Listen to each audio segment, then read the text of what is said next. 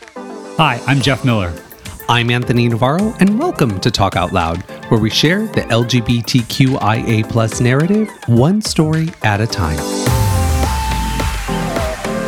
On this episode of Talk Out Loud, we're here with Stan J.R. Zurkowski. J.R. is the director of LGBTQ+ ministry for the Diocese of Lexington, Kentucky, and the executive director of Fortunate Families. He travels speaking about LGBTQ+ intentional welcome and ministry within the Catholic Church. At a young age, he was inspired by the Franciscans to help rebuild the church and went to work in music ministry. Over the years, he grew in confidence and was able to come out as a gay man while being part of a groundbreaking movement, catering to those patients marginalized with HIV and AIDS through the church. From that tremendous learning experience, he has continued to help the church bring dignity to those in peril. JR reminds us that by answering the tug at our hearts to love others, we are in turn loving God. Let's hear JR's story. We are so excited to be here with JR from Lexington, Kentucky. The Derby is normally coming up in May in the spring, right? The Derby usually comes up in May. However, it was in October this year because of the pandemic. And we are known for thoroughbred racing, of course. And our thoroughbreds, we are also known for bluegrass. And don't forget bourbon. Ah, yeah, Kentucky bourbon. Nice. We have the Bourbon Trail here, and it's through what we call the Holy Land of Kentucky. So bourbon and holiness go together, and I'm very happy ministering here. Sounds like a good Sunday. There you go. Yeah. So, JR, you grew up in Buffalo, New York, right? I did. I grew up in Buffalo, New York, in what I would call a Polish ghetto, so to speak. There were different neighborhoods, much like probably New York City and other places. And the neighborhood I grew up in was mainly Polish people, probably first-generation Poles. And everybody knew everybody. All the neighbors knew one another. And so you had a lot of parents, including the people that lived downstairs and the people that lived up and down almost every block. Now, just to give a little background, was that community, as far as the faith practice? The Polish community are deeply rooted in faith and in the practice of their faith. The faith sort of permeated every bit of our lives, from our Christmas celebrations to Easter celebrations to blessing doorways, which we just did here in Kentucky just a couple of days ago on the Feast of the Epiphany. The faith really was central to life because don't forget, the people that came here, the first generation, were emulating those that came here from Poland. And those people that came here from Poland, like my grandparents and great-grandparents, they were under oppression.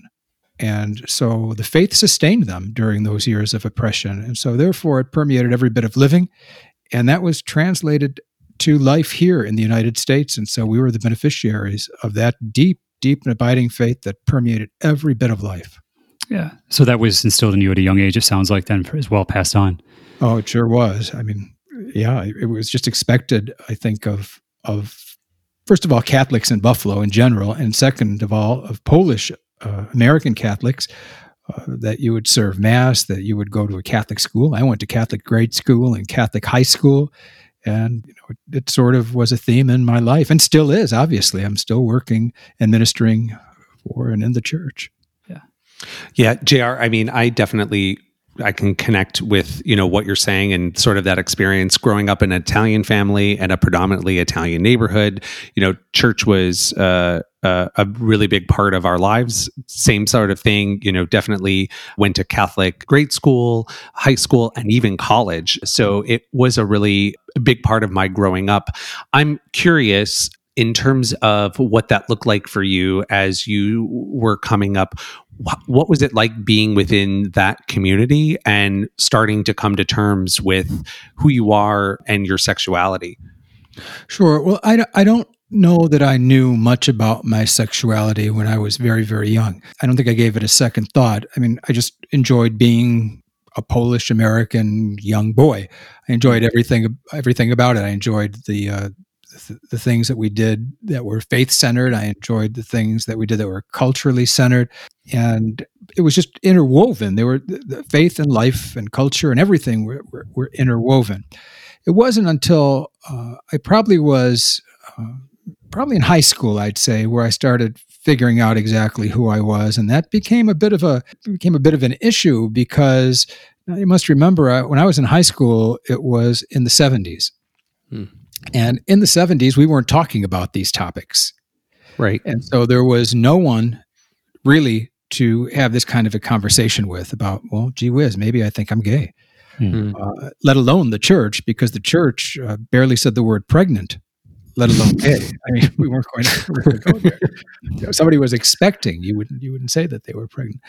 So there was not a lot of wiggle room, I'd say, for even approaching anyone in the church. Now, mind you, I was working for the church because during high school, I took a job as an organist in a parish in the Kaisertown section of Buffalo, and I was 13 years old when I began playing in churches. So my Saturdays and Sundays were pretty filled with religion, and sometimes weeknights too, between a choir rehearsal, or we would have May devotions and June devotions to the Blessed Mother, to the Sacred Heart. So my life sort of revolved around school, around home, around friends. I played baseball, I played hockey, and church. So there was no place really to have the conversation about what I'm thinking I am discovering about myself. I wouldn't do it with my family, wouldn't do it with the church. I was sort of navigating those waters all alone because there was no opportunity to have those kind of conversations. Yeah, I mean, I think a lot of people can relate to that just in terms of those who are immersed in their church experience. I'm curious, did you ever feel, was there like any kind of sadness that you had that you weren't able to like fully connect with the church and the community on and being like honest about who you are? I don't think that during my high school years or my grade school years I ever did, to be honest with you. I was sort of, how do I want to say this? I was just sort of immersed in my high school experience. I was immersed in every part of it that I wanted to be immersed in, and I had good friends, and they just knew me, and they liked me. I mean, I had friends that were jocks. I had friends that were nerds. I had friends that were artsy. I had friends that were none of the above, and we just all sort of liked each other. I can't remember anybody being mean to me or saying anything pejorative about, a gay slur or anything. And I went to Catholic high school. I think the thing was, it just wasn't talked about. So therefore, there was no way to delve into that kind of a conversation about self, which I would have loved to have done, whether it was with teachers or with friends, but you just didn't. You didn't say those things, but I never felt sad. I think I felt accepted. I think the older I got, I realized that it was really a shame that these topics were never brought up because I could have benefited from having conversations with people that I admired, people that I worked with, people that I looked up to as faith leaders and teachers and so forth. But it just wasn't the time for those kind of conversations, I guess. So, JR, there's kind of like that fun period of time, like, in those tween years where, you're not really having to worry about the cares of the world. But then, I think for myself, I can think of maybe sophomore year, I started realizing, okay, like the people that were a year too older than me, like started having to make decisions about like, where am I going to go to school? What's life look? Almost like the natural conveyor belt of life was starting to approach for the next thing. Did you have friends like, starting to make decisions about school or calling? And then how were you able to relate, or was yours different? Well, no, I think that about sophomore, junior year, people started, thinking about, well, what are we going to do afterwards? Where are we going to go to school? What do you want to study? What do you want to be? I remember now, probably, I imagine then as well as now, by the time you're maybe a junior in high school and maybe a senior, you might already have sort of a significant other at this point. But at that time, you probably had a girlfriend or a boyfriend, and it was heterosexual. And so I too had to think about what I wanted to do. And I knew I was attracted, to the Franciscan friars. I don't know if you know what they are, but they're an order within the church, and they follow St. Francis of Assisi. And there was a group that came around, and they were called the Singing Friars. They were a bunch of young guys in formation to be friars, and they played different instruments and so forth. And they would do these singing and music gigs all around the place. And I remember my mother took me to see them at Villa Maria college auditorium, and I really was attracted to what they were doing. They were a bunch of young guys following St. Francis, who I really always thought pretty highly of because I thought he was a radical and really called the church and called the world to conversion, meaning conversion to love, to reform, to be better, to rebuild. And these guys were sort of attractive. And so what does a gay young Polish boy do that's Catholic?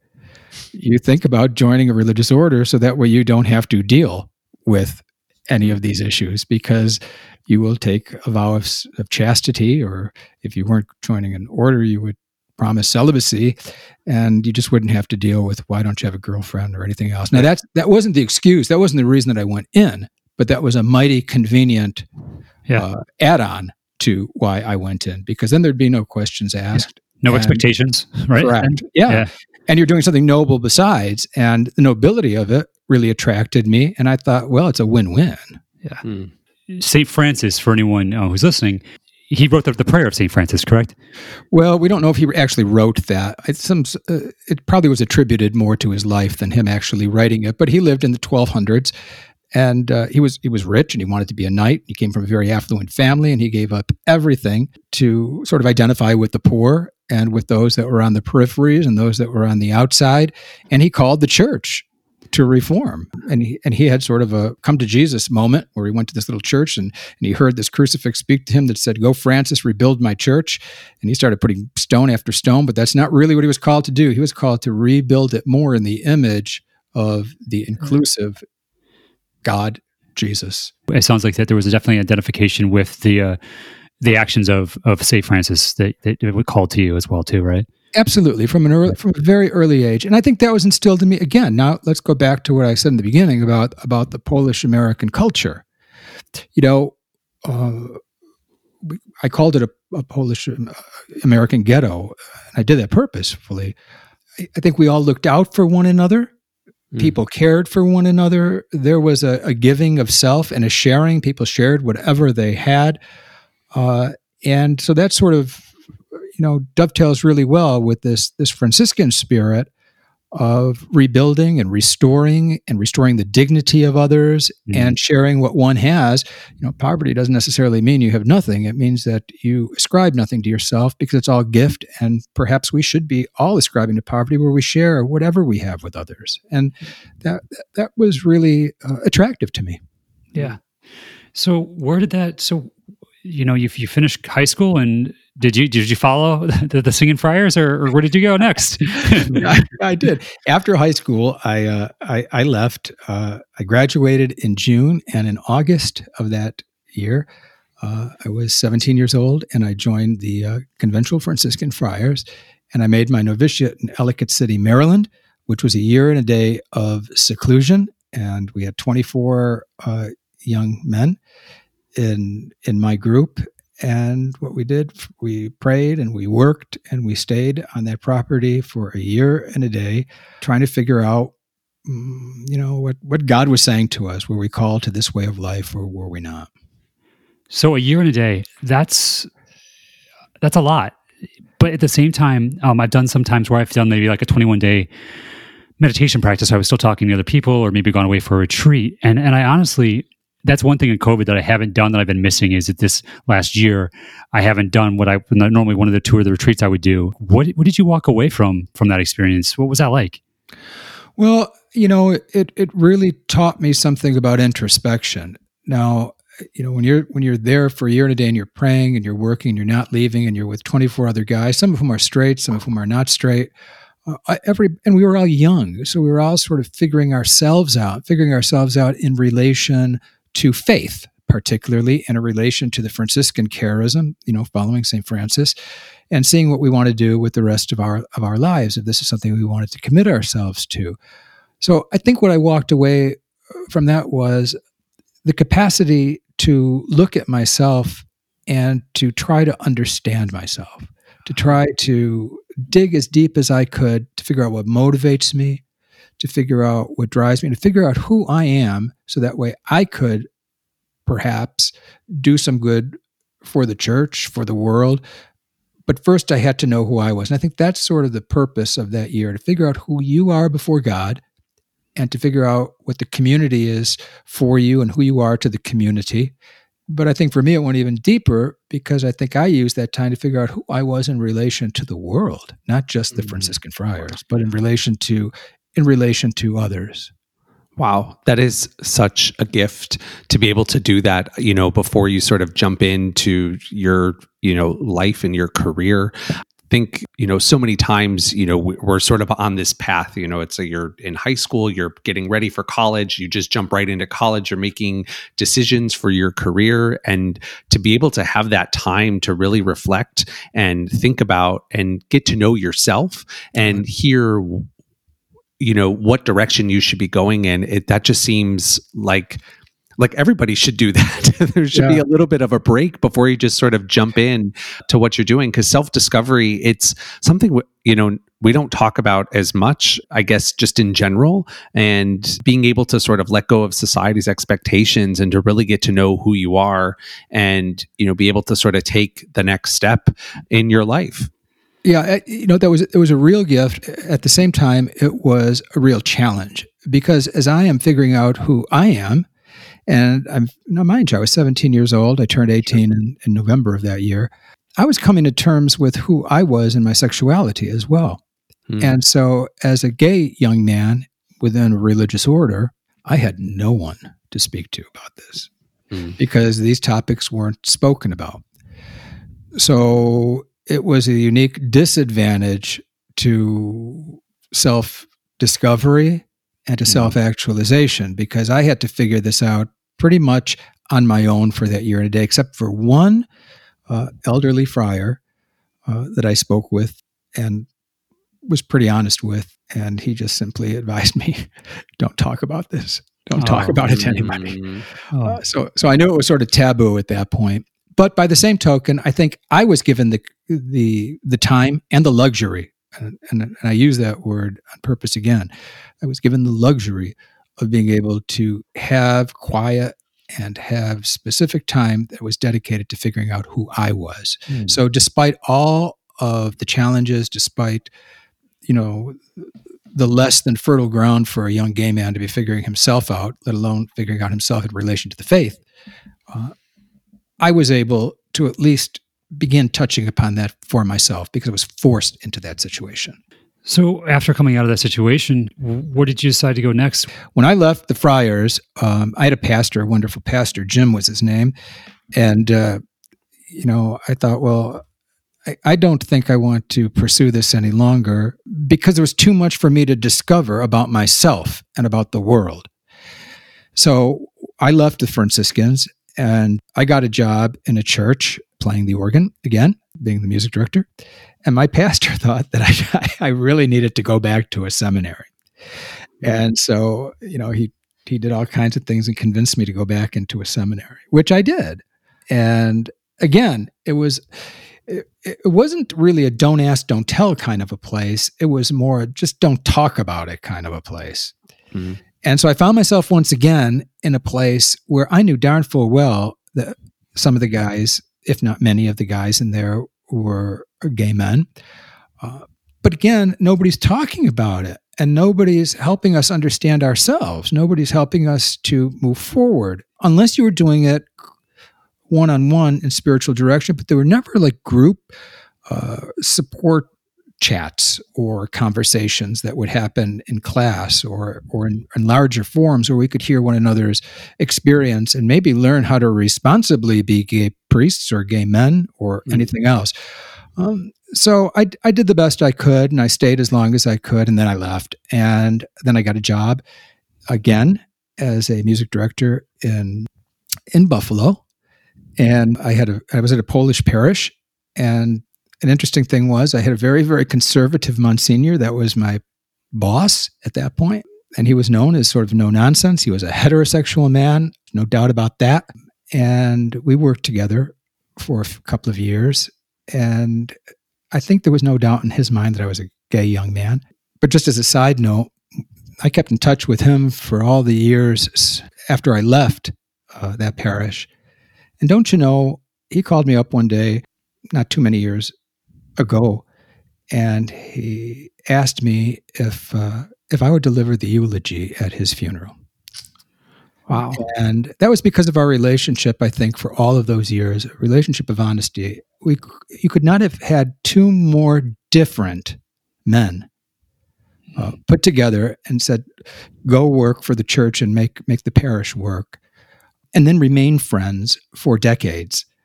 It really shocked me when he called me, and it was an honor to do that, because oftentimes at a priest's funeral, the person that is going to deliver the eulogy or the address or whatever you want to call it in secular terms is another priest.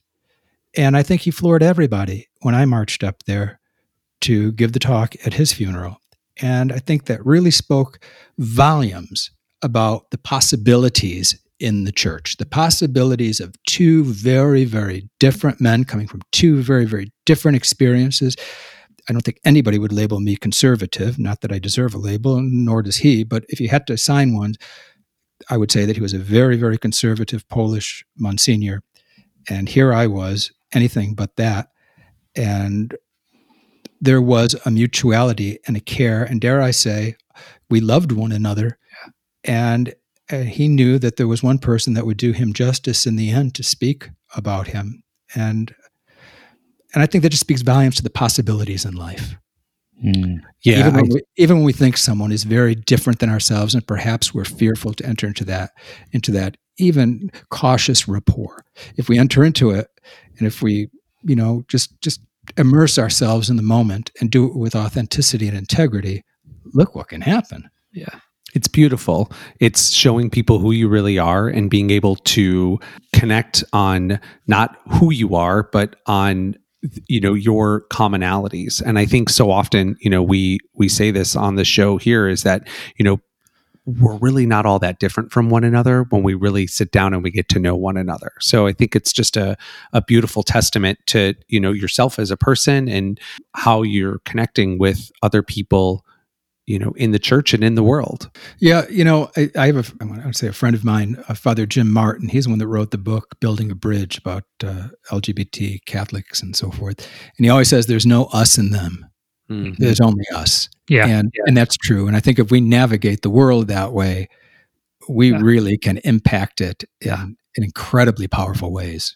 When we start to other people or them, that's so distant from ourselves, and it doesn't allow our hearts to touch, I would almost say, Well, it puts up a wall immediately, because and again, of course I'm going to be a person that's going to be talking about, church people and quoting them, but like the Pope just said the other day, you can't claim to be a Christian and be one who builds walls. That's pretty powerful. Yeah. So building the bridge is the important thing. And I think that story about the Monsignor and myself, through the years, and even in the beginning, there was a bridge built, and it was a sturdy bridge. And that bridge spanned to eternity. That's just beautiful to me. It was a gift to my life. Yeah, that's a really important story. I can think of other people like that in my life where it would have been, people would have thought like, oh, these two would never be friends. And I've had fast friendships, and sometimes they've taken longer than others to develop, where it's just been like, a chance meeting. And honestly, I think I cherish those relationships because I have a lot of like-minded people that I surround myself with.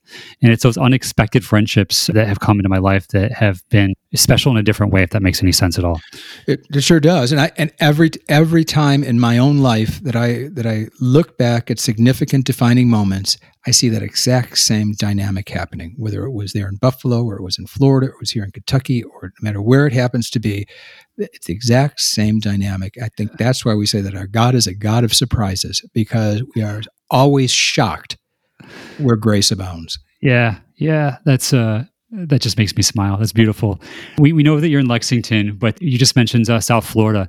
What brought you down to South Florida? And what time? Was this the 80s? What time period was this? Yeah, this was 1985 when I left Buffalo to go to Florida. Now, remember the Monsignor that I just talked about in this parish? So I sort of did him a little dirty. I was very happy there, and he was very nice to me. And one day I sashayed into his sacristy and told him that I was leaving and I was going to Florida for a job. He was incensed, pun intended. He was incensed. He was livid, actually, that I just decided to do that. Let me tell you how that happened. There was a parishioner of his, Helen Radomski was her name, very, very nice lady, wonderful woman. And two of her brothers were priests, Father Innocent and her other brother, Father Mark Christopher. They both were conventual Franciscans, so they were in the order that I was in my earlier years. Well, when Helen's husband died, the funeral was at the church where I was the music director and Monsignor was the pastor. Well, both of Helen's brothers show up, Father Innocent and Father Mark Christopher. And Father Mark Christopher hears me playing and doing my thing. And afterwards, he gets to me and he says, you know what, have you ever thought about coming to Florida? Because I got a parish in Florida and it's beautiful and it's near the ocean. And he was a salesman. I mean, a good salesman for that church. So he said, well, I'll tell you what, why don't I fly you down? You just take a look. And, if it works, it works. If it doesn't, you got a free vacation. So how's that? I said, oh, cool. Let's do it. So I went over there and this was in Fort Pierce, Florida. And I think he drove me to Fort Pierce via Boca Raton because everything that I saw was gorgeous. And I sort of fell in love with the place. And it didn't take me long to decide that was a better option than Buffalo for a guy in his mid-20s. And so I walked in there. I told the Monsignor I was leaving. And then, adding insult to injury, I told him that I was going to we called him Father Chris. His name was Mark Christopher. Father Chris was what he went by. And I said, I'm going to Father Chris's place. And oh my God, that should have been the end of our relationship. But it wasn't. So it was meant to be. But that's how I ended up in Florida. And I went to work with this guy. And he was a Franciscan, but he had left the Franciscans just like I did. And he became a diocesan priest. And he was at a parish in Fort Pierce, Florida. And so I went there and took a job as director of music and liturgy. And I spent 15 years there. And it was wonderful. So I'm thinking like South Florida right now, in the 80s, the HIV pandemic was rampant at that moment, at those years, right? I mean, the stigma was at its height. Was the church involved at all? The parish that I worked in, which was in Fort Pierce, Florida, was in the Diocese of Palm Beach. If you've ever heard the saying, but they say everybody in Palm Beach reminds people of the gay 90s because everybody there is either gay or 90. So, yeah. And there was an awful lot of people in the gay in the gay community that were very, very sick and very, very fearful and dying. And the church really was doing nothing. I don't think the church was even talking about it, at least to my knowledge. And I could be wrong, but I lived it. I don't think that I'm saying something that's not true. They didn't want to touch it. My pastor, Father Chris, he had polio when he was a baby. And so he walked with a terrible limp, and he had to get a special dispensation even to be ordained because he couldn't genuflect on his right knee. And that was something that was an impediment to ordination. So he had to get a special dispensation, the Vatican, to be able to even be ordained. So I tell you this because he keenly understood what it was like to be on the margins, what it was like to be at a disadvantage, someone that would be looked at oddly because even when he walked down the aisle, he was, sort of hobbling down with his vestments and all. And it was, he'd buy one shoe that was bigger than the other because one foot was significantly smaller. So this was a man that understood what people might feel like to be ostracized and on the outside. And Father Chris, he was willing to have conversations about what was happening because a large part of the people in Fort Pierce, or a good part of the people in Fort Pierce, were Haitian. And within the Haitian community, HIV and AIDS was incredibly devastating. And that was within the heterosexual community. We were talking about, women and babies and all kinds of awful things.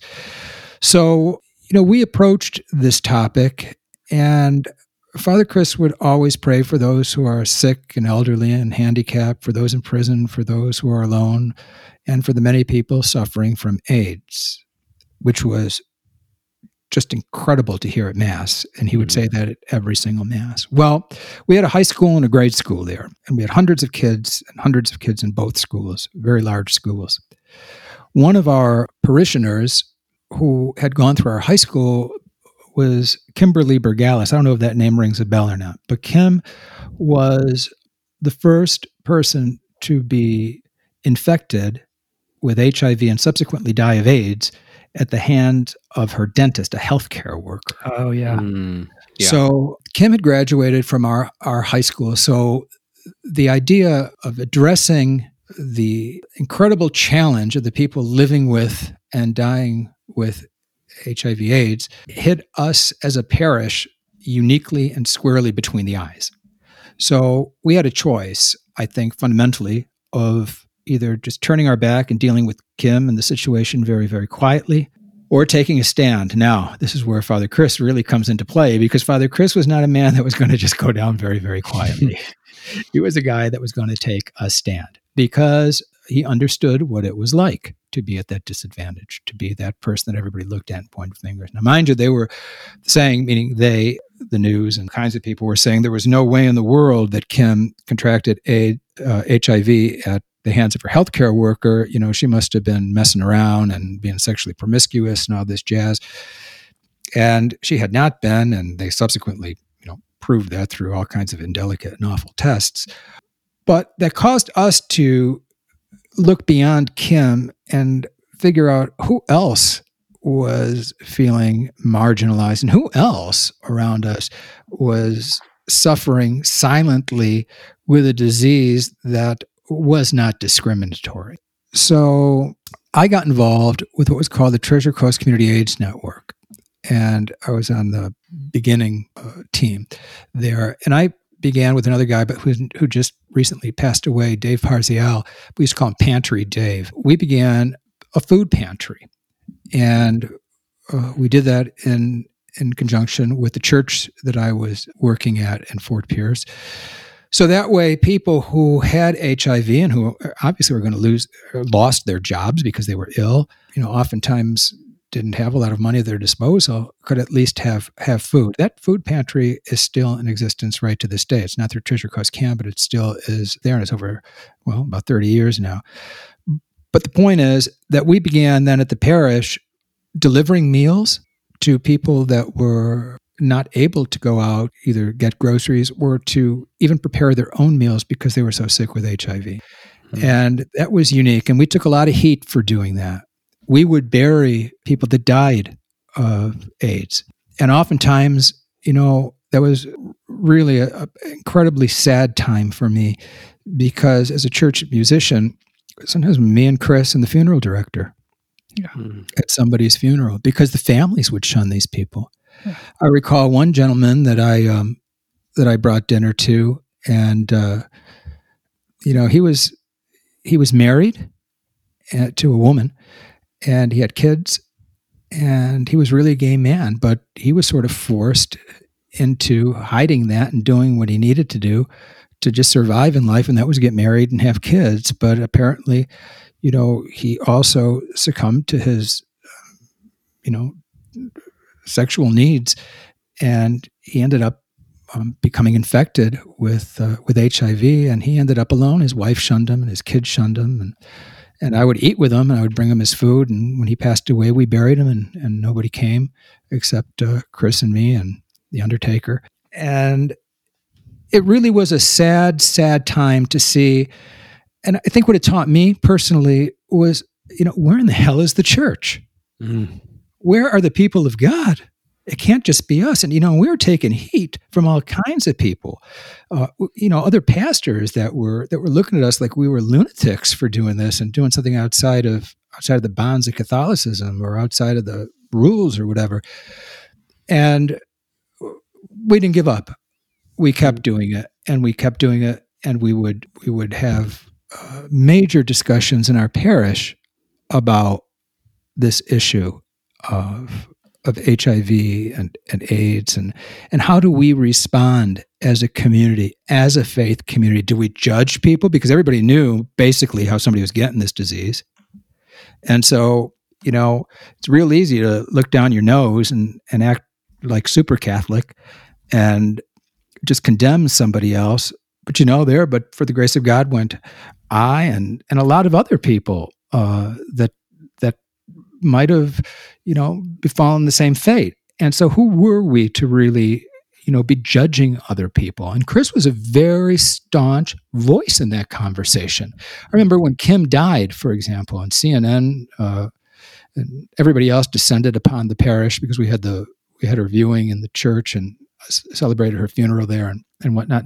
And people were, just shocked that we were claiming that, this young girl was, nearly a saint. Now, we never said that, but they were saying this kind of rhetoric that we sort of made her into a saint. Well, you know what? Everybody is called to holiness. Everybody bears the mark of God. And so, yeah, I think that she showed a certain sanctity, but so did every other person that we cared for. And I think that was the unique hallmark of the parish and what we were doing at that time, was that we saw in everyone the unique holiness that was a reflection of God. And I can recall, one time, this was, and there were scary times too. I have a Scottish Terrier now, and her name is Margot. About 2 years ago, I had my second Scottish Terrier pass away, and she was Sophie. And when I got my first Scottish Terrier, I was at St. Anastasia in Fort Pierce, and her name was Maggie, and Maggie was a puppy. And she was these Scotties are very feisty when they're puppies, let me tell you. And they've got teeth like alligators. And now, mind you, this was Florida, so I'm wearing sandals. And Maggie decided that she wanted to play, and she grabbed my foot. And of course, she ripped my skin on the top of my foot, and I had a big, fat, Scotty-sized wound on there for a while. And I was bringing food to one of the people that were very, very sick with AIDS, and I was sitting next to their bed and sort of feeding this man, and he got sick and he had to vomit. And don't you know, he moved his head over the bed and vomited right onto my foot, onto an open wound. Let me tell you, that was frightening. So, I didn't know what to do, to be honest with you. So I got an HIV test, and I knew I had to go back in 6 months and so forth, but it was a particularly frightening time. And during that time, I came to terms with being able to talk about what I was doing and somehow or another show and articulate a bit of who I was to others. I was growing in confidence about revealing myself to others by virtue of what Father Chris was doing about revealing himself and his heart and his capacity for his, I want to say his woundedness, because that's what it was, suffering from polio and having that limp and all. And so my own woundedness was rooted in my being a gay man, but being a gay man in the closet and being fearful of saying that to anyone. But I was sort of forced into having this conversation with my mom, because I thought, well, I better say something about just in case I come back HIV positive. I better like lay some groundwork here. So I remember calling her up one day and I said, well, I had a little bit of a problem. Maggie bit me and she ripped my skin, and I was delivering dinner. And she said, well, why are you delivering dinner to these people? And, you got to be careful, and you're going to, because nobody understood it. My mother's a wonderful woman, but nobody understood. I mean, remember, people didn't know if you were going to catch this through the air or saliva or touching things or whatever. So this was all new. And that sort of spurred the conversation on that, well, the reason I'm doing this is because I understand that, because I'm gay too. Wow. So that was a freeing moment. I was almost 30 years old when I said that to my mother, but it was a freeing time. And the next person that I said it to was Father Chris. And Father Chris didn't bat an eyelash. And he said, he'd call me Stasiu. That's what they called me then. That's Polish for Stan. And he'd say, Stasiu, that's okay. I don't care about all that. That doesn't matter. You're a good human being. So come on, let's do it. Let's keep moving forward. Go rebuild my church. We can't sit on our laurels. Let's keep going. Good man, good solid man. And it was interesting how the universe sort of all comes together. So at the same time, I was like a walking casualty, I think, because at the same time I had, this is sort of indelicate, but I think it's a necessary part of the story. I was seeing a urologist because I was passing what everybody thought was kidney stones. I lived in Florida. I probably was not drinking enough water. I was probably drinking too much Coke and things that I shouldn't be drinking. I had been going to the doctor because I thought that something was wrong. And they said, well, you're passing stones. And drink more water, drink cranberry juice, and stop, being outside so much, and don't get dehydrated, and everything will be fine. Well, to make a long story very, very short, everything wasn't fine. One day I was visiting a friend of mine in West Palm Beach, and we were visiting, and had an overwhelming, I don't think I've never had one since then, an overwhelming urge to go to the bathroom. And I did at my friend Mitchell's house. And I had blood and clots and everything else coming out of me when I tried to urinate. And I knew something was dreadfully, dreadfully wrong. I didn't know what to do, but I knew I had to drive home immediately. And so I drove home 80 miles away. And the first person I called was Kim Bergalis, because Kim, I knew, at least had access to some decent medical personnel. And Kim called in some favors, I guess, to some doctors, and turned out that it was cancer. I was diagnosed with bladder cancer. And when they had looked at the films of my urologist, they had found out that it was diagnosed 3 years earlier, but nobody ever made a phone call to me. Wow. Yeah, go figure. So they said, we need to get you into surgery immediately. And it was just a very trying time, but not to dwell on, everything's fine. And it was fine. What they found out was, when they went in there, was that it was no worse 3 years later than it had been on those initial films. Thank God. Mm-hmm. Yeah, that's sort of a miraculous thing. And so there was no loss of anything at that point. It was a real gift. But the interesting thing is how all of it converged together, how Kim and her wonderful medical personnel that could help me and get me immediate help, as opposed to the doctors that I had been seeing that weren't really doing their job. And I think it also taught me something too about empathy and about realizing how others might feel when they're particularly vulnerable. Because, man, did I ever feel vulnerable? Let me tell you, when you get a cancer diagnosis, that is it's a game changer. Yeah.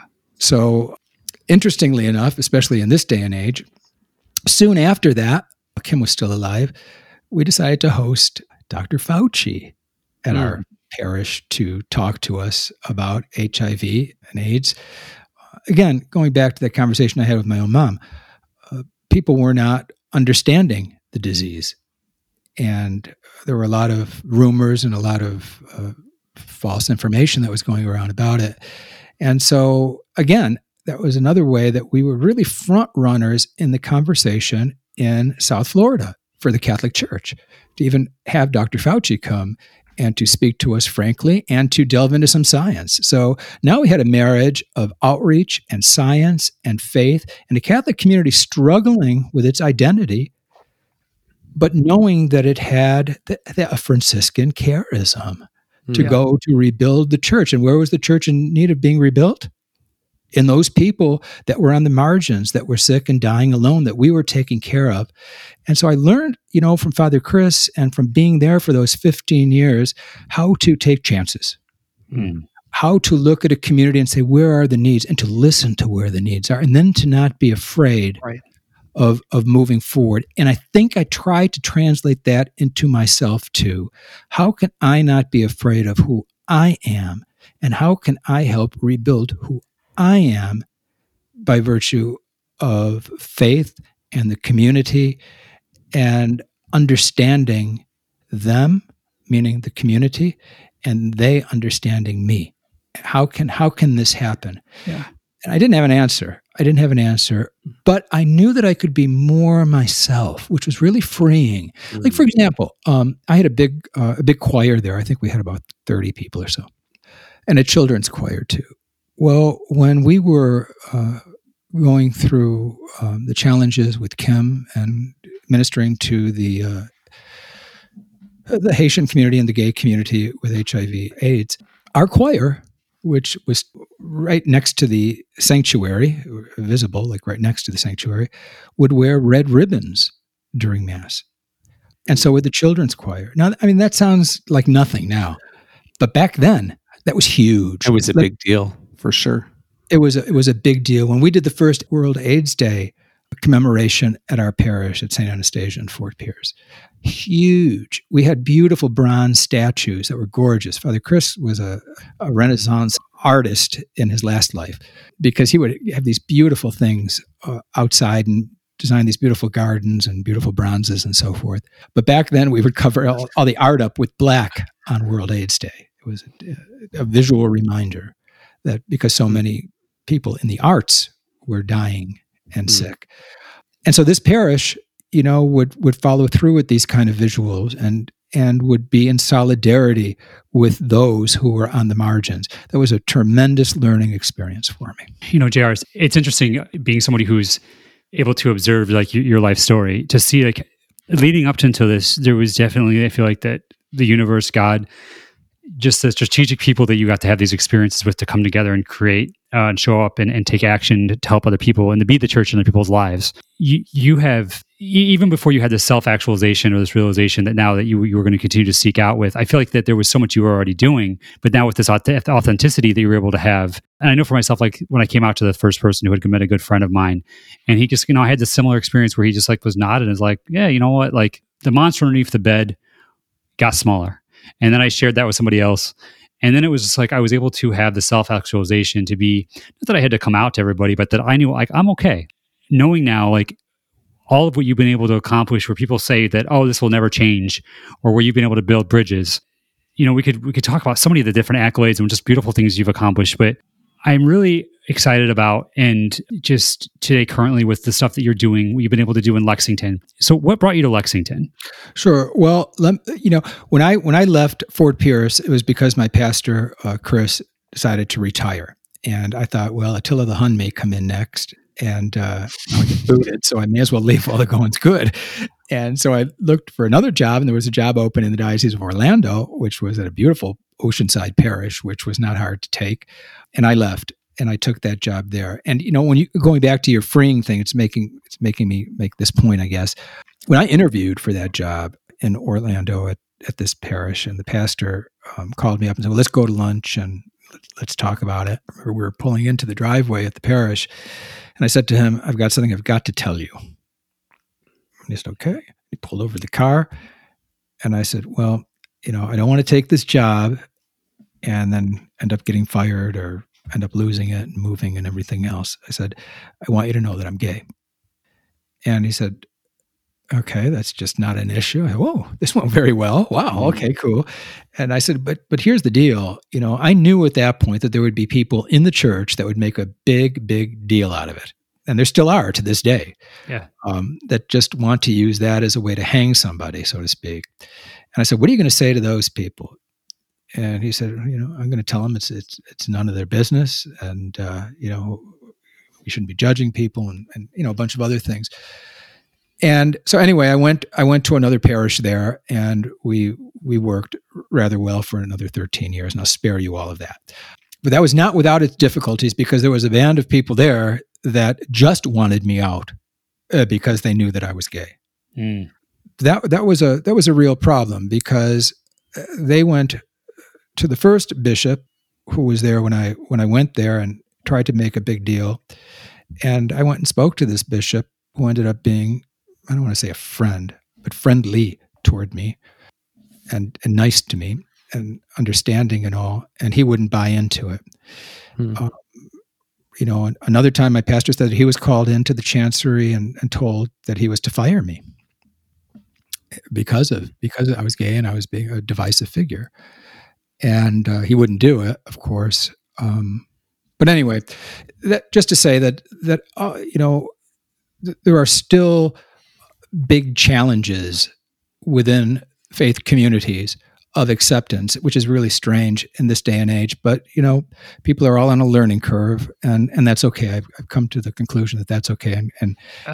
And God works still through these situations. Sometimes they're tough and challenging, but there's still good that comes out in the end. I think, at least I believe that. You should believe that.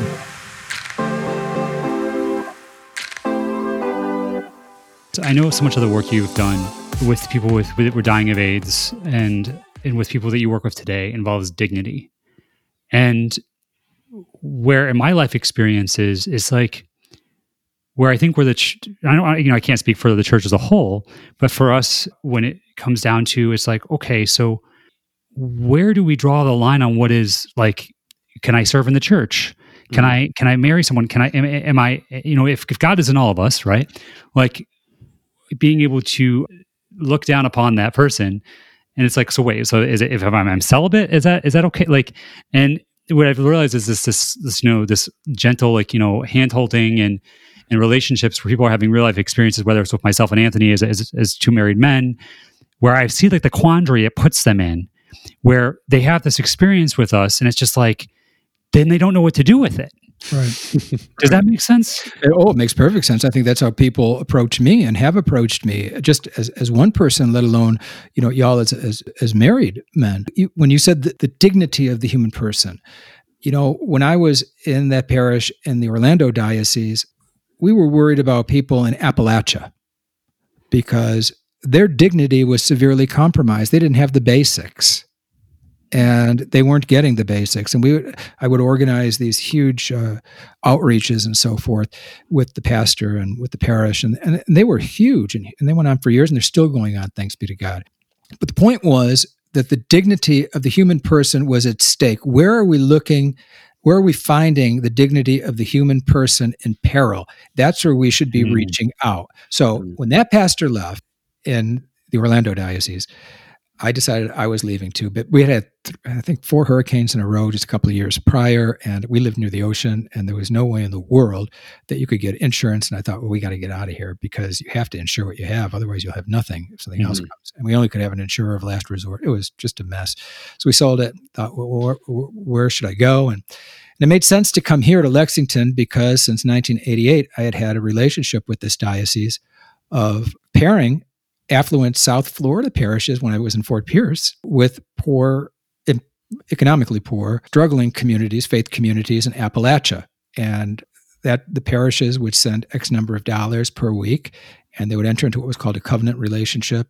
And I knew a lot about this diocese and about this area. And it's a beautiful area besides. I don't know if you've ever been to Lexington, but here I am, Chamber of Commerce for Lexington. It's a beautiful, beautiful place. A lot of art, a lot of culture, a lot of good food. Beautiful. It looks like you're in a painting most of the time because it's beautiful horse country and bluegrass. Just gorgeous. But the point was that I guess it was sort of a no-brainer to come here. It had the best of, like, say, Austin and Asheville and just some beautiful places that I loved, and we thought this is a good place to come. And plus, I knew a lot about this particular diocese.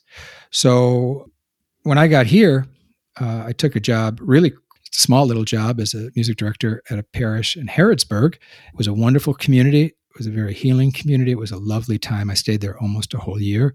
And then a job opened up here in Lexington at a parish that, for me, when I looked at this parish, it was screaming my name, saying, come, come, come, come, come. It was a very social justice-oriented parish in downtown Lexington, situated in the historic district next to the Opera House, across from Rupp Arena. If you know anything about like basketball stuff, that's where all the games and all the shows and everything come.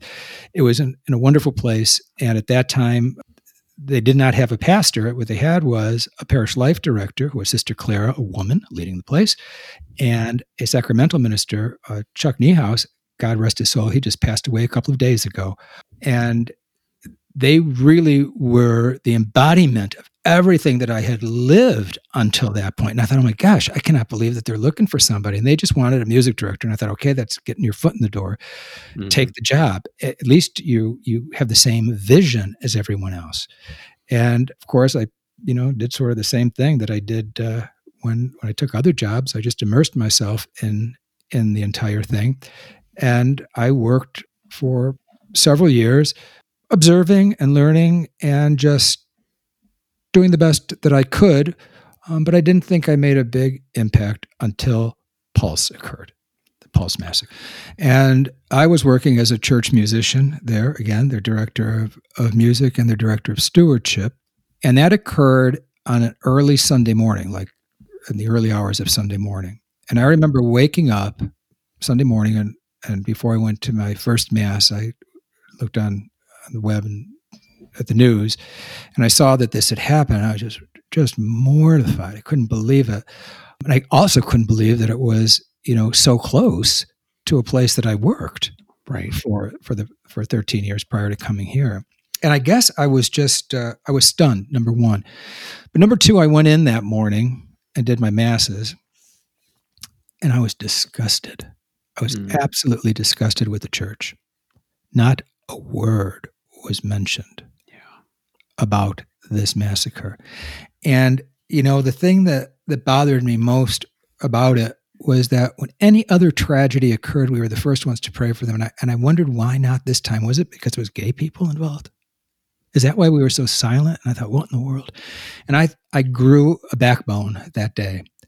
And I was doing their Facebook page at that time. And when I got back home, I put a thing on there about praying for our siblings who were killed and massacred at Pulse. And I think I put the article or the image of Pulse or something on this thing. And I thought, well, let the chips fall where they may. This will either kill me or cure us all. And don't you know, overwhelmingly on the Facebook page were people saying how wonderful the church is saying something and just support. And I thought, whoa, this is not what I thought was going to happen. I thought this was going to be my death knell, to be honest with you, that my posting that was the bell ringing for my imminent death. But I thought I had to do it. Well, that sort of opened up a conversation then. And I went into parish leadership with Sister Clara, and at that time, another priest that I was working with. And I had a conversation about how are we going to respond to this?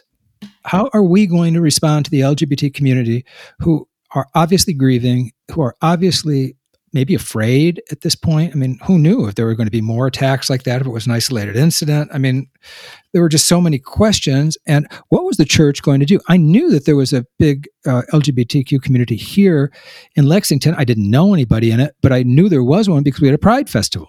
And there were tens and tens and tens of thousands of people that would descend upon downtown Lexington for this Pride Festival. So I had the conversation with church leadership, and it was a hard sell, sort of, not for Sister Clara, but for the priest, it was a hard sell. And I wanted to do something. I didn't know what, but I proposed that on the 1 month anniversary of the Pulse Massacre, we do a concert in the church and invite specifically the LGBTQ plus community. It was a hard sell. Boy, that was tough. And I shouldn't say that all the way around, but the priest that I was working with at that time didn't understand the difference between being political and being pastoral in this regard. So, everybody's on a learning curve. So I'm not speaking ill of him. Everybody's on a learning curve. Everyone is. We all are. And his learning curve was trying to figure out, what he could in conscience, and we all have to work on our, by virtue of our own consciences, what he could do and what he couldn't do. So, at any rate, made the cell, made up about, 3,000 or 4,000, 2,000 or 3,000 flyers, whatever it was. And we went to the Pride Festival because, mind you, the Pulse Massacre and the 30-day mark afterwards, when we wanted to have the concert right in the middle of it, was the Pride Festival. And we handed out all these flyers. It said, specific welcome to the LGBTQ community to St. Paul Catholic Church downtown, a concert. We got some really excellent talent to put on this concert. We were met with people being stunned that we were walking around the Pride Festival, handing this thing out, asking the LGBTQ community to come to St. Paul Church for any reason, just to come to a Catholic church. I say, are you real Catholics? Or is this for real? Is this a joke? Or right. All kinds of. So, I was learning a whole heck of a lot about how we were perceived, and this was getting uglier by the moment because we were perceived as the place where we didn't want gay people, we didn't want lesbians, we didn't want trans people, we didn't want bi people.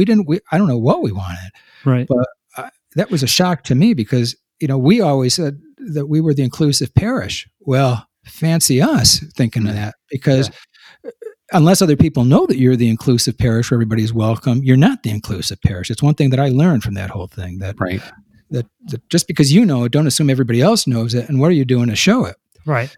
So, So JR, just for a second though, I just want to point this out. With at least what I'm thinking, I'm hearing is that not only were you inviting these people and telling them that they're welcome, you were inviting them to come to something to mourn and honor the lives of the people that were lost and dignify these people at the same time in this church.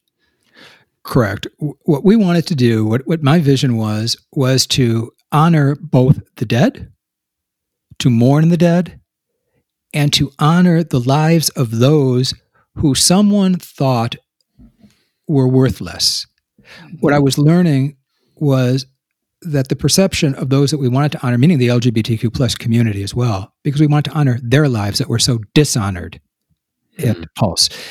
And what I was learning was that we were part of dishonoring those lives. We were part of it too. So it's interesting. I've been hearing this, as you've been telling your story, how important communication is, how important when something happens for leadership in any organization, church, corporation, a local grocery store, but for there to be a way to take a stance and say, this is who we are, this is what we do, for the church to be able to, do that for its parishioners and to the community, to make sure that people know that you are there for them and that you are a safe space for them to come to. I think about all those times hearing, you just kind of walk us through, a bit of your history, thinking back to when you were in the seminary. If you were just able to have that open communication with some of the other people at the seminary, what a difference that would make. And then what a difference it made when the church provided outreach to those who, had HIV and AIDS. What a major difference that makes. And being able to see that you are part of that, vehicle at the church in terms of having this concert, at St. Paul's, it's intrinsic to know and to remind ourselves, you have to speak up and you have to speak out when you know that there's something right that you have to be able to do. Absolutely. And so one of the things that I knew about this concert was I didn't want a lot of talking. Because talking was going to get us in bigger trouble, I thought. Yeah, for sure. We wanted to call people in, let them know they were welcome here in this home, which we call the Catholic Church building, because they were not feeling particularly welcome there. And I asked our bishop, Bishop John Stowe, if he would be the only one to really say something outside of a couple of prayers that we offered, a prayer in the Jewish tradition and a prayer in the Christian tradition and the music. And he agreed to it. And this is where, intentional communication, intentional outreach, intentionally being church, intentionally being family comes into play. He stood at that pulpit and he said these words, which changed my life. He stood there in a full church. We had about 700 people in that church, 750, whatever. And I never thought I would live to hear these words in a Catholic church come from a bishop speaking to a predominantly gay congregation there at that moment. And if not gay, then that was their families, friends, and allies. And he said, homophobia is a sin. I've used those words over and over in almost all the talks that I give everywhere because those are powerful words. I don't think anybody had ever said that before in the church, let alone say it out loud. That changed lives. That changed hearts in that instant. After that concert, we had a time of fellowship afterwards with some food and drink and so forth. And it was supposed to last a couple hours. It lasted many hours. And we heard all these stories about how many people, were so alienated by the church, and horror stories about what priests told people, you don't belong here. If you're gay, get out. One guy, after he made his confirmation 30 years earlier and decided to tell his priest that thought he was gay, the priest said, well, then you better find something else to do on a Sunday morning because you're not welcome here. Go figure. All of these people, we learned that some people came to the concert and couldn't stay in the church. They had to leave because they were so repulsed by just being in the Catholic Church after the treatment that they had received from different members of the Catholic Church or from priests. Some people couldn't get out of their cars in the parking lot. They drove into our parking lot and thought they couldn't even walk on the campus because they were just either fearful or filled with anxiety or whatever. We learned so very much about the pain that was out there. So many people that were just so hurt, and other people that were just incredulous that the church was doing this. Yeah. That the church was doing something. We had this big banner there, an 8x10 banner that I had everybody sign and that I subsequently took to the Pulse Memorial in Orlando a couple of weeks later. And hundreds, and I think thousands of signatures were on, including our bishop's signature on it. That so moved the LGBT community. Not too long after that, I met with our bishop and I said, met with another friend of mine, Father John Curtis, and we had proposed the idea that maybe we should be thinking about intentional outreach in the diocese here for LGBTQ persons, as in LGBTQ ministry. And the bishop said, "Well, do you guys have a plan?" No. No. But we know there's a need, and we do believe in the Holy Spirit. So God's got a plan, and we're happy to cooperate if we don't get in the way. But at any rate, we got permission to begin an LGBT ministry at St. Paul Parish. And so I got word out everywhere that we were going to have this big LGBT ministry meeting. Y'all come, doors open, and 2 people showed up. 2 people showed up. And I thought, oh God, this is not the beginning that I was looking forward to. But it was transformative for one young man that came there. One young man had been away from the church for a long time, and he came back that night, and he is now immersed in the parish here at St. Paul. And as a matter of fact, if you go to the Diocese of Lexington's website, Crossroads is our diocesan magazine. This month, he was featured on the cover, and St. Paul's was featured on the cover of that magazine because Nick is now the chairman of our parish council here at St. Paul. So a long way from that first ministry meeting of which I just want to pause for a second because you mentioned that banner that you took down to post for the memorial that was signed.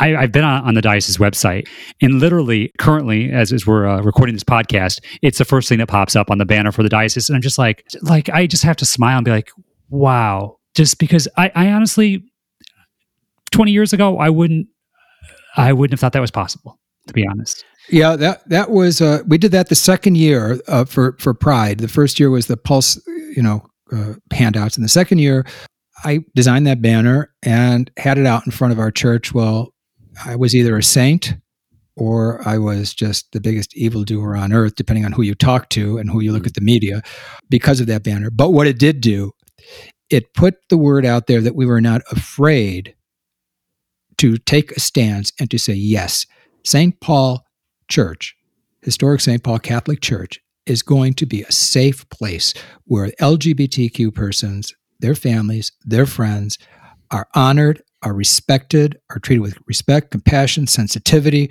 where they are supported, where their dignity is defended. And it brought all kinds of people back to the church. Yeah. And so we put it up every year now. And we also, in the ministry that I do, I give them to other places too, where they can use them in Louisville and in other places. So that way other people can see an intentional welcome. So should I go on? No, yeah. It's just to me, it's like, is it one moment of truth led to another moment of truth that has the ripple effect of what your calling has produced in other people's lives. And obviously, you've had wonderful people that you have come together with to accomplish the things that you've done as well too. But then being able to go on that website today and see on the banner of the website now with that article where Nick is on the cover of that magazine, honoring the dignity and celebrating and what we can accomplish together. To me, it just feels like that so much healing has been done. The amends that have taken place with your church and sometimes we would want to avoid conversations that could be uncomfortable. But when we're quiet and we don't speak the truth, that's why I love the St. Francis prayer myself. It's like, because sometimes I question that because I like to be a peacemaker. I like to show love. I like to show, what love looks like. But it also in that prayer, it talks about, to speak truth when there's error. Right. And that's what I've seen in what you've done and what your church has done. And I just commend you so much for that. Well, thank you. And of course, it does take a village. I didn't do this alone. Soon after we got permission for the LGBT ministry to occur at St. Paul, which at that point was a personal outreach of the Bishop of Lexington. And it was at the parish that I was working at.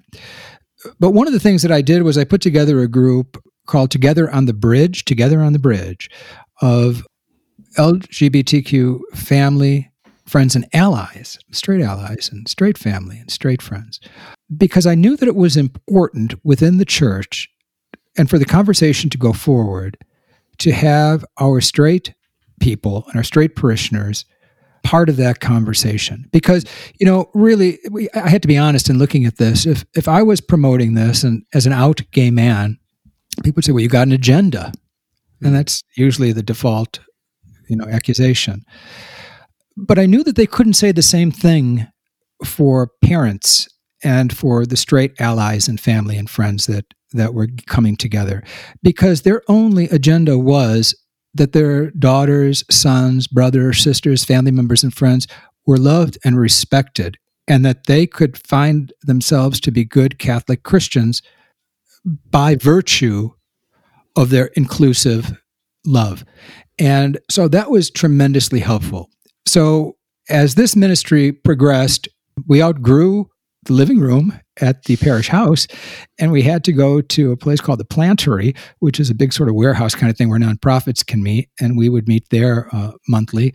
And we were attracting people. Now, this is really counterintuitive, to be honest with you, and no one would expect it.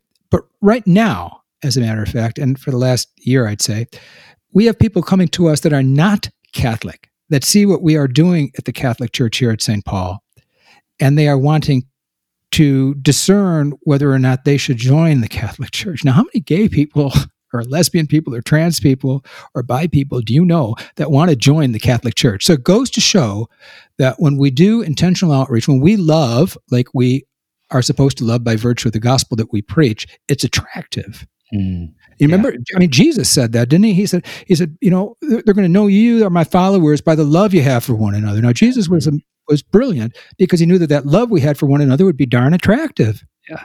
And so the attraction is still valid all these years after Jesus. Right. And not too long ago, it was July of this past year, I believe, the LGBT ministry at the parish became part of the diocesan structure of the Diocese of Lexington through the Peace and Justice Office, and it is now the Diocese of Lexington LGBT ministry. Wow. So now the conversation goes beyond St. Paul's, which it had anyway. St. Paul's is now in the diocesan plan, in the diocesan strategic plan. It is now a model for other parishes for LGBT inclusion and LGBT ministry. I mean, that's how far we've come from nothing at Paul's, not even a dang prayer. Yeah. So I think that it just goes to show that, at least to me, it goes to show that there is something else, and it's a capital S, someone, capital S, else, that is really orchestrating this. And all we have to do is be people that are willing to take the risk if we feel that the Spirit is moving, that we feel that, and if you're not a person of faith, then if you feel that energy of goodness, or you feel that tug of decency or love or whatever you want to call it, if we take the chance and we risk to act upon it, that then something divine, something cosmic, providence moves in and turns it into the miraculous. And that's what we've seen here. And soon after, in the midst of all of this, I got a call to be the first executive director of Fortunate Families, which is a national ministry. And now I travel, well, not during the pandemic, I travel via Zoom. So I'm sitting in the same spot 24/7 for the last 9 months. But normally I would travel about 1 week out of the month.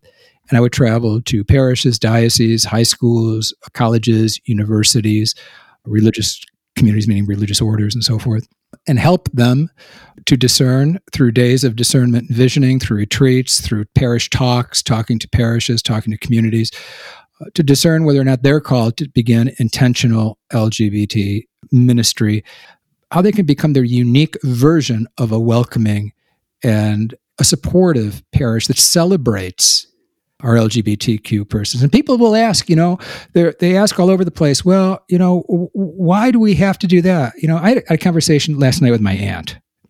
And she says, well, JR, one thing I don't understand is, why do we have to do something special for the LGBT community? Why can't they just be welcome like everybody else? I mean, we don't mention everything about Polish people are welcome. No, we don't, as a matter of fact.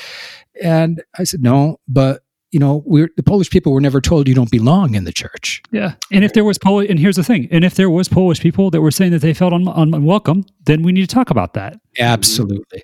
And I think that's the biggest question that I get everywhere is, why do we need to do this? You're shoving this down our throat. I'm not shoving anything down anybody's throat. I'm saying that we have a marginalized community that, look at the suicide rate of our youth. Yeah. Just this week alone, I got 2 emails from young people, 18 and younger, that have just about had it, and that are with the end of their rope, that reached out because they needed somebody to accompany them because one gal was afraid she was going to be sent to conversion therapy because of her Catholic parents. Yeah, and she's at home at this point, and she's 17 years old or 18 years old. but she's terrified of that. She needed somebody to accompany her. And I found her, as a matter of fact, the woman I talked about earlier, Sister Clara, is going to accompany her and help her through this whole thing. And, please God, keep her out of torture therapy. And another young man reached out too this week. It was come from Catholic parents. This kid is frightened as all get up because he suspects that his parents know he's gay. And if his parents know he's gay because they're learning at home now and all of this, they're not really going in all the time to school. And so apparently they may have seen something, I don't know, a communication or whatever. And he's terrified that he's going to be tossed out on his backside and there's going to be a real Donnybrook because the parents are going to find out he's gay. And he said, maybe I should just kill myself and end it. This is what you hear. And is faith driving us to this? Is faith driving our young people? And if it is, how do we correct it? Right. And so that's why that's why our youth especially need to hear in our churches that we pray for LGBTQ persons. Yeah. We pray for people of every sexual orientation. We welcome them specifically. One thing that I pass out everywhere are these little buttons that have little rainbow hearts on them that say, we're Catholic. Those things are like magnets for people. Yeah. You wear one of those into a Catholic church somewhere, into a Catholic high school, a Catholic university, whatever. First of all, they're a novelty, and people go, oh, wow, what's that? You're really Catholic? Real Catholic? I mean, not French Catholic, real Catholic? Yeah. And then they start telling you their story. And I always tell people, if you ever want to really encounter Jesus as Jesus comes to us in the year 2021 or 2020, I would say last year, wear one of those buttons because you're going to see the suffering Jesus come up to you and tell you all about the suffering that Jesus is enduring in the flesh of someone that is going to pour out their story because they see a little heart pin that says Catholic and they've been keeping it in for ages. And I can give you person after person after person in the dozens that have had that same experience. So that teaches me, hopefully that should teach other people, and I tried to teach my aunt last night, that's why we need to reach out specifically to a community that's been told, you don't belong here. And you're less than. Right. And that's also, JR, that's also not just the LGBTQI plus community. That's also other marginalized communities. Is that right? If you go back to that St. Paul website that you mentioned about the banner before, scroll through. What other banners do you see in front of our church? Right now, there's two in front of our church. One that says, Black Lives Matter, racism is a sin. And then there's another one out there that says in Spanish, welcome refugees and immigrants. Indeed. We can't be one-trick ponies because you know what? Our message rings hollow then. If we're going to talk about the dignity of life and of everyone or of the marginalized, of the LGBTQ community that's marginalized, then we have to also speak to anybody else that's marginalized because we are all in this thing together. And that goes right back to the beginning of our whole conversation about what did Francis hear from that cross at San Damiano? He heard, go Francis, rebuild my church. Well, where does the church need to be rebuilt today? And all of those people that are out there feeling marginalized, that feel they don't have a home, that feel that nobody is sticking up for them. Who is their voice? Who is the voice of our Black sisters and brothers, our Black siblings at this point? Who is the voice for our refugees? Who is the voice for our children at the border? Mm-hmm. Who's the voice for our elderly that are sitting at home, especially our LGBT elderly, which is another situation that is coming to light these days, that I find out that they just don't have the same capacity for communication in nursing homes that their straight counterparts have. Everybody's talking about their grandchildren and about this and that, and they're feeling very alone. I mean, this is a real issue. So we've got it on both sides of life, at the beginning, in the middle, and in the latter stages. But it's not only them; it's also all of the other people on the margins as well. And so I think that if we're going to be honest about supporting the dignity of LGBTQ persons, then we have to have the conversation about how then does the LGBTQ community respond to others that are in the same situation. Mm-hmm. Otherwise, we look like a selfish group of people. And we're also not following, really, at least for us, meaning us, we who are people of faith, we're not really following the gospel. We're just looking out for ourselves. And we should be looking out for the least, because that's what Jesus told us. Look out for the least. Yeah. Whatever you do for them, you're doing for me. So who are those least? And the LGBT community is part of those least, sadly. We have a friend, Shannon Lynn Parker, who was on, and she talks about that when we lift up the humanity in others, we lift up the humanity in ourselves. That's right. It's that question I have to ask myself. It's like, what does love look like? What are the actions? I love being able to go to a church where I can go and be filled, like my cup can be filled on Sunday morning or Saturday. It really doesn't matter, whatever that looks like. But getting my cup filled up and then going back out into the world and being able to then fill other people's cups up as well too. And I think that's the whole idea. We call it something else. In my industry, we call that, incarnational theology, if you will. Jesus was born as a human. God decided to show God's face, God's heart, God's hands. God decided to show God by virtue of flesh and blood as a vulnerable infant that was subsequently crucified, died, and rose, we believe. Well, that wasn't a one-time thing. God continually shows the divine self by revealing divinity in one another. Yeah. Now, why it is so blessed hard to recognize that divinity in LGBTQ persons for some people of faith is beyond me. But again, I keep going back to this because I don't think that it's up to me to really, look at anyone and judge them. Obviously, everybody's on a learning curve. So how do we help others? How do I help others to learn that really our response to the LGBT community is how we are responding to God in the flesh among us? And then go even further than that, like we just discussed a moment ago. How I respond to others is how I am responding to God. And that's for people of faith.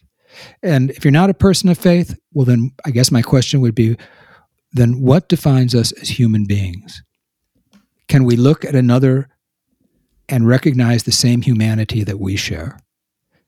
And if we can't, what's stopping us? And for me, for many years, what stopped me was the incapacity to love myself or to realize who I was or to self-actualize because I was afraid. Well, I guess that helps me to understand how other people might be afraid to have those same conversations when they don't understand it firsthand like I understand it firsthand. Yeah. And so I think the idea, and the Pope keeps calling us to this idea of accompaniment, to building the culture of encounter. Once we begin building that culture of encounter, we find out that there is so much more that makes us one than there is that makes us fearful. Mm-hmm. And fear is a great motivator of dreadful acts and of doing nothing. JR, so if someone is hearing this, maybe specifically not from the LGBTQI community or somebody who is part of the community, what have you found has been a helpful tool to start to encounter others or to be of service? Sure. I think, the very first thing that I think we can do is to be quiet, to be quiet and to listen. Whether you believe in God or you don't, listen to whatever your heart, your mind, whatever the stirrings are inside of you. When I go to parishes and I talk about beginning LGBT ministry to priests and to staffs and so forth and so on, I don't come in with a plan. I don't come in telling them what to do. I don't know their communities and I don't know other people. I don't know anything about it. But the one thing that I do know is that God or the cosmos or the energy that is divine or whatever you want to call it, whatever title you want to give it, will reveal what we should be doing and how we should be doing it. Now, there are some practical steps to take, I think. If anybody's out there listening and they think, well, heck, my parish, or I've got 5 people here that might be willing to have a conversation about beginning something intentional, well, get a hold of me. Get a hold of me and we'll figure it out. There's lots of people that can help you figure it out through Fortunate Families, through LGBT Ministry Diocese of Lexington. Especially now, it's really particularly non-threatening because you can use Zoom.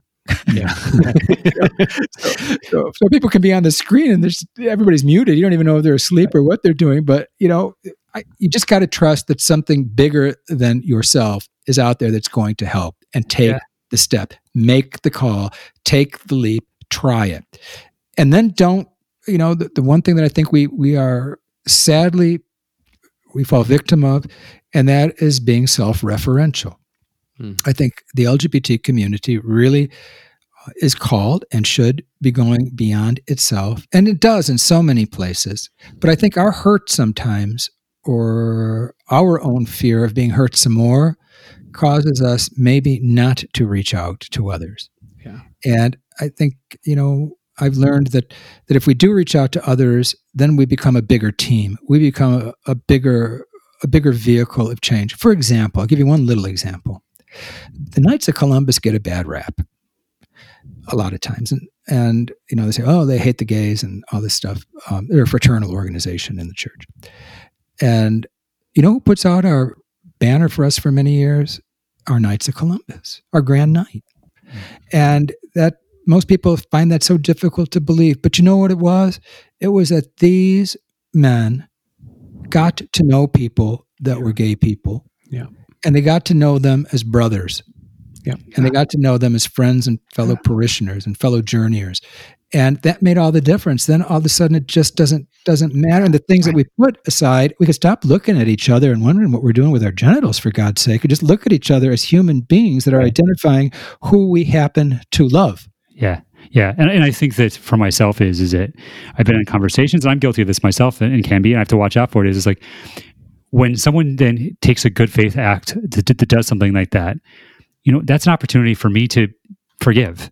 Right. And not to go, oh, yeah, but 10 years ago or 2 days ago, well, that happened then. But what is the cosmos? What is Christ? What is the universe calling us to complete and to build, to lean more to, towards what are we becoming? Right.